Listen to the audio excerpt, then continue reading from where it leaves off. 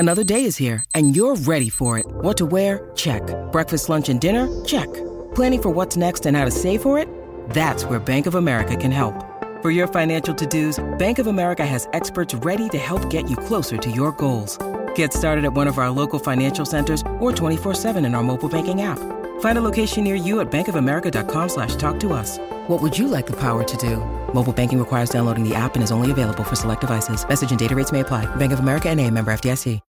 When you need mealtime inspiration, it's worth shopping Kroger, where you'll find over 30,000 mouth-watering choices that excite your inner foodie. And no matter what tasty choice you make, you'll enjoy our everyday low prices, plus extra ways to save, like digital coupons worth over $600 each week. You can also save up to $1 off per gallon at the pump with fuel points. More savings and more inspiring flavors make shopping Kroger worth it every time. Kroger, fresh for everyone. Fuel restrictions apply.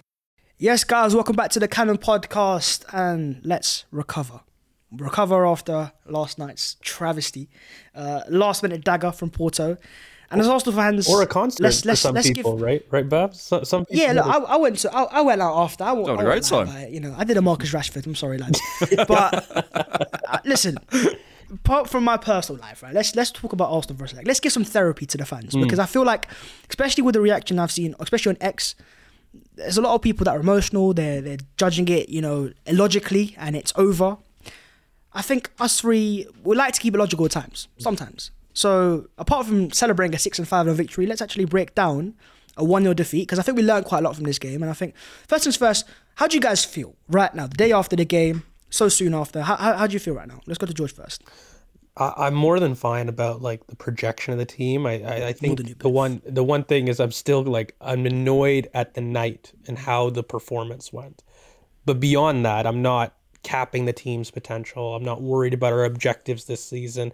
I'm not worried about this season derailing in any aspect. It was a trough on the night. It was a night where across the board I didn't feel that we performed well. But that's as far as the criticism went for me. And, when I'm waking up, I'm here ready to talk solutions, ready to talk how we can overcome this. And we can overcome it. And I'm not worried about us doing that. But I did see online, and, I'm not sure if the fans and our fan base in general right now are ready to support a title challenge in general. Because I do think that there are far too many swings in either the positive or the negative sense in terms of capping the team's potential. And fundamentally, no game, I don't care if you're Manchester City, treble winning Manchester City, you're going to have an off day during a season. You're going to do it.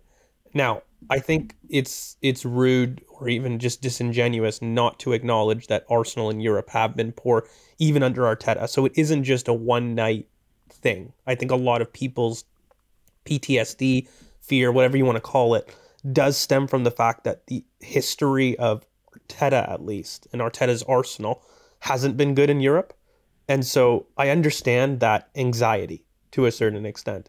But I've never understood the next jump, which is capping the team's potential, not winning major trophies, unlikely to win major trophies very, very soon. That's where I start to stray. So I start to sympathize with the anxiety where I'm like, okay, I understand and I hear you, because it's true. We don't have a great European record as a club. We don't have a great European record with Mikel Arteta. And we don't have a great European record, by the way, with home ties under Mikel Arteta. I don't think we've won one in his time. So there's definitely data points that we could say, okay, I understand the anxiety for it. But at the same token, I feel as though that the Arsenal that we saw at Porto has not been the Arsenal that we've seen all season, has not been the Arsenal that we've seen since Dubai. And so for me, there's definitely credit in the bank for the team to perform better. And I can't wait to get into the individual performances, the tactics, and how we can fix things, because there's a lot of things we could fix, and there's a lot of things that we didn't do that were basics for me. So in that sense, I'm happy, because it wasn't a fine margin that I could say, listen, the team did their best, but they're ultimately not up to the quality. That's a very different argument for me than what we would be having against Porto. So yeah, hopeful, annoyed on the night, but that's about it. Mm-hmm. And I think I understand that. I think, but to understand what we need to fix, we have to go through what went wrong in the first place, and that's where we're going to go to Mr. Moneypenny. Alex, talk to me. Talk to me about what, having seen that performance and now given a bit more time, what do you think actually went wrong in the game? Was it a matter that our attack wasn't brave enough? Was it the fact that we were a bit trying to be a bit too professional and trying to just get a little result? And maybe was it that pass from Martinelli that a lot of people criticised since for that little risky pass he tried to make, which could have worked out pretty well, didn't quite work out, and then bang, out of nowhere, got hit by a dagger. Yeah. I think in these situations, this is the only thing that matters, trying to understand what the actual problem is. And this is why I always say... Get him out of the camp, mate. Get him out. Just win. Get them all out.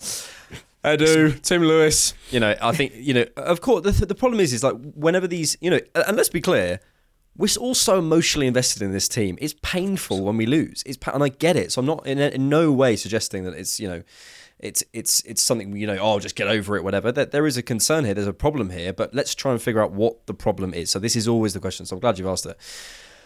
Look, I would echo a lot of what George said in terms of the direction of the team. We know there's no problem. We had people sort of last night when we did the instant reaction saying, we're never going to win anything, all this sort of stuff. I stand by everything we've said, absolutely everything. It's just, in these European campaigns, and I think we'll come on to this later, we're going to have evenings like this. And for me, it's always about looking at the patterns. Always look at the patterns. What are the repeated issues? Those are the things that are always at the top of my priority list. Have we this season, or let's just use, since sort of November, December time, recent Arsenal, let's say since we sort of turned that corner in Dubai, have we really, really struggled to create loads of big chances? Not really. Have we massively underperformed in attacking sense? Not really. It was a bit of a one-off. Have we massively got the approach wrong to the game? Which when we talk specifically about the game, I'd like to say, and I think we got the approach wrong. I would say I think both the players and the staff got the approach wrong last night. We haven't really. That was the issue on the night, but it hasn't been an issue sort of long term. So I'm feeling I always use this word and I'm still not sure what it means. I think I'm feeling circumspect. Circumspect, is that a feeling? Just basically feeling... You just made a word up. I'm just made a word up, probably. I'm feeling a lot calmer than I was last night. I was annoyed after the game. It's really understandable. The one thing I will say, and I know I bang on about this all the time, but, you young fans, Bavs, you kids, no, I'm joking. We're literally I'm like 2 years older than you. There is a tendency to think that online opinion represents all opinion, and it just doesn't. Someone shouting the loudest on X, looking for attention, isn't necessarily representative of the millions and millions of Arsenal fans who normally do understand that these sorts of things happen. So I want to talk about the approach. I want to talk about what we did get wrong. That was the issue. But really, for me, there's no pattern here. There's no big thing where I'm going. There's a couple of things like the Martinelli isolation, which I think we'll come to, and a couple of things that have been the story of the season. But last night, really, to me, felt like a bit of a one-off, felt like a round of 16, felt like a bit of nerves, felt like the first time we were in that European competition with this new, certainly in this European competition, the Champions League under Arteta. Let's just give it some time. It's a long campaign. We've got the second leg, and just breathe and stop listening to idiots on the internet. It's very important you say that. Breathe. Go meditate, lads. Go for a walk. It's calm. Mikel meditates. So I think meditation is very powerful for that as well. But I think forgetting about all that type of stuff for now, I think just talking about the performance itself and where it specifically went wrong. I want to focus on that moment, George, where I think everyone's talking about right now, the scrutiny for Gabriel Martinelli. Now we'll talk about his isolation as well, but more importantly, that pass. I think I saw a quote from Thierry Henry talk about the fact that if it works and it goes through, we're in. It's like a 3v2. And the fact that it didn't quite work out, that's the fine margins, and that's what the Champions League is about. And actually, before I ask you the question, I think this actually was an experience we kind of needed, because if we're gonna get past Porto, which I still expect, by the way, and we go and get Real Madrid or someone like that, you're gonna get daggers like this, and you're gonna have to bounce back because the game isn't over after the first leg. You're gonna have a second leg, and it is still 1-0. If it was 3-1 or 2-0, different conversation. Because it's so close, we still have to get a win, which would have been the case anyways. I'm so sorry to jump in, because I just want to say just before that, because I know George won't say this. If your entire analysis, and George won't be this because he's too smart, if your entire analysis swings on this Martinelli moment of the entire evening, there you go. Can I suggest that you're not analysing the game properly? Can I just suggest that? But I think that's very, it's an emotional thing, because of last minute goals just bring out the worst of people. I mean, I sat there, I was like... But I wasn't. I was expecting something to happen at one point because it's the Champions League. But I think a lot of fans didn't expect it. That's what it was. It was like that surprise. Oh my god, The reaffirmation my team's been poor all game. Bang. The emotion is understandable, and because we talk about it, over celebrating, all that. Football is emotions, but when you come to analysing the game, if you're here to, if that's what you're trying to do, if you're just annoyed about it, that's fine. But if you're analysing the game and that's what swings it, that's my concern. Yeah, and I think what's important, sorry George, but just to add in the last second as well, is I feel like the team isn't as emotional. That's one thing I will say, is every time we've lost a game this year, the quotes from Declan Rice or whoever speaks is always like, we'll go again next game. There's no team talks, huddles in the middle of the pitch, and there's no like, everyone's, they're calm, they understand it. And Those we'll talk about the fans as well, right? Well, maybe it's that as well, but we'll talk about the fans and their emotionality. But going back to Martinelli, George, that pass there, was it wrong for him to try that? So we lost Porto because of it. And the entire reason, we were. Did we lose Porto? Yeah. Porto's still in the world, isn't it? I think, look, at the end of the day, the whole reason that we lost that game was because we didn't do passes like that all game. Fundamentally, the irony in talking about all this and isolating that moment is if we had more Martinelli thoughts with that, we win against Porto. And that's what was needed against Porto. When you talk about having a kind of a mid-block that approaches it, and we kind of defined this on the previous plug of a tactical term about what a mid-block is, but just to review, a mid-block is essentially somebody that will operate mainly just below the halfway line, and they will meet you a bit. And so that means that there are space behind the defensive line because it's not at the 18-yard box. So when you have that space, naturally it makes sense to go over top of teams. When you've got a really diligent press, a man-to-man press against Porto, which is something that we wanted to expect. Like I had a tweet that I sent out in a pre-match battle right before when the lineups came out. And what I said was Porto have a leggy man-to-man press. It highlights balls early over the top. Havertz will be key, or quick switches to an underloaded side after baiting their press. Now, that could sound a little bit fancy, but all it meant was early switches, and it meant going over the top early. Speak English. None of those things are what Arsenal did. And I think that Martinelli chance, that mentality, by the way, and I will end on this, is I think that fans isolating that speaks to the lack of maturity in them being able to handle a challenge. Because everything about that thought was correct. The execution can be poor. Can we work on it? Yes. Is it a poor action by Martinelli? Yes. But the intent to recognize the space and play the space, that was the bravery that was needed all match. That was the bravery that you need in these moments if you're going to execute against the very best. Now, is Porto the very best? No. But it's that mentality to recognize the space and play the right pass. We hadn't done that all match. All match we were recycling. All match we were playing it conservative. All match we were being safe. So actually, more of what Martinelli does wins us Porto, not less of it. And of course, you've got the consequence. So then people are going to say, well, George, isn't it better to go 0-0 at home? And I'd argue, would have been even better to go 1-0. At some point, you have to make the right decisions, and more right decisions lead to better positive results than the opposite. And I think on a whole, in general, Martinelli and teams, by the way, and players should expect to play that pass. It is just a poor action. It doesn't mean that the intent is wrong. It doesn't mean that the space was wrong. It doesn't mean that he shouldn't have done it. All those things were very true and correct. But it was in the moment. It was a poor execution, and that's it. But poor execution was happening all match. And I think that we as fans just need to be a bit braver in terms of recognizing the margins that these games are going to be played at.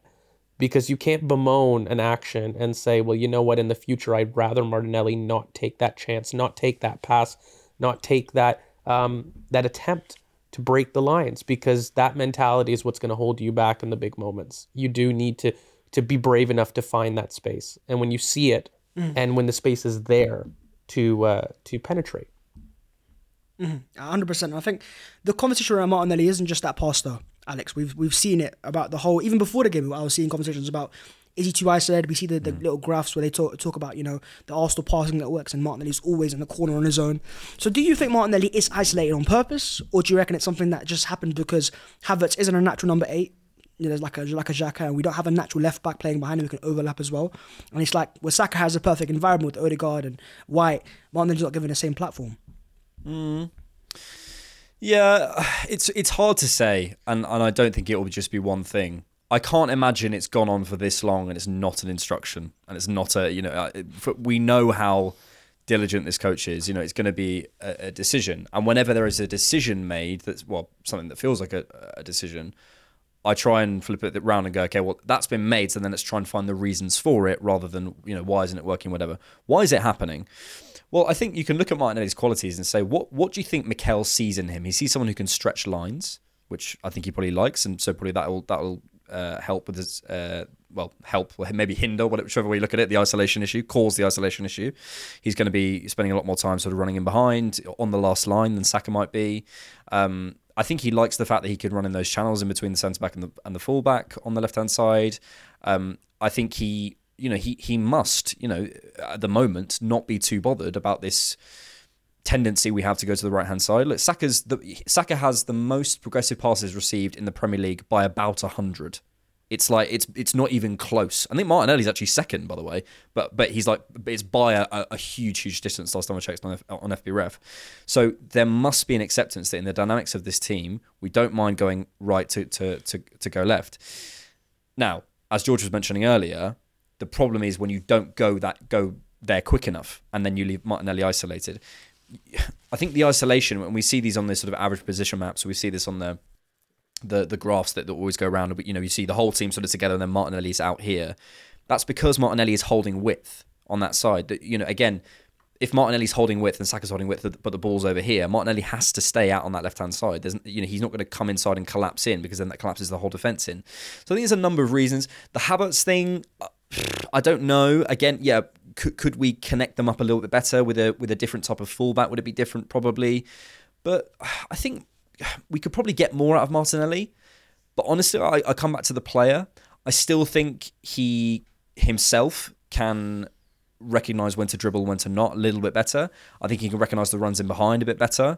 I think he can be found more. And I think George mentioned last night in the instant reaction, the switches are a problem for Arsenal. So you can't put it down to one thing. But also equally, why change it? Especially since we came back from Dubai, when we've won 5-0 against Palace, and then whatever it was, and then 6-0 against West Ham, and so something's working. So why change it? We might see it change in the future. I don't know, but yeah, it doesn't feel like massively high on my priority list. That's not the reason we lost the game last night. I think sometimes people see he wasn't amazing last night, and I wouldn't say it was Martinelli's best game at all. But I saw a lot of discourse around it being like Martinelli was the problem, and I sort of go, we've been okay with that the last 5 games. Why is it now a problem, especially when we know that this is a feature of this system? So for me, I don't see the Martinelli issue as massive. If it continues and it's stopping us completely, then maybe. But I think he holds such a facilitative role, maybe more so than he did last season for the rest of our attack, that I'm sort of okay with losing a little bit of output, because I think it brings us up elsewhere.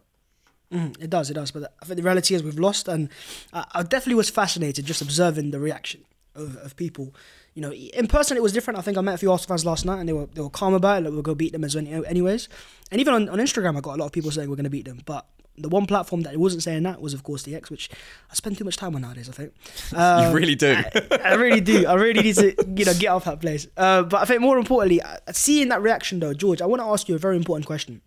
Do you think, as Arsenal fans, as a fan base in general, I'm not trying to say X is the only Arsenal fans, but just in general, do you feel Arsenal fans are emotionally ready to go a deep run in the Champions League? Because the Champions League, you could get to the semi-finals and get hit with a dagger. You get to the final and get hit by a dagger. As fans, can we cope with it? Or is it something that, it's down to the team and we just got to wait and see what the team does? Thanks for checking out the Cannon Podcast. To hear the full episode, sign up as a YouTube member on this channel or go to patreon.com/thecannonpod. Sports Social Podcast Network.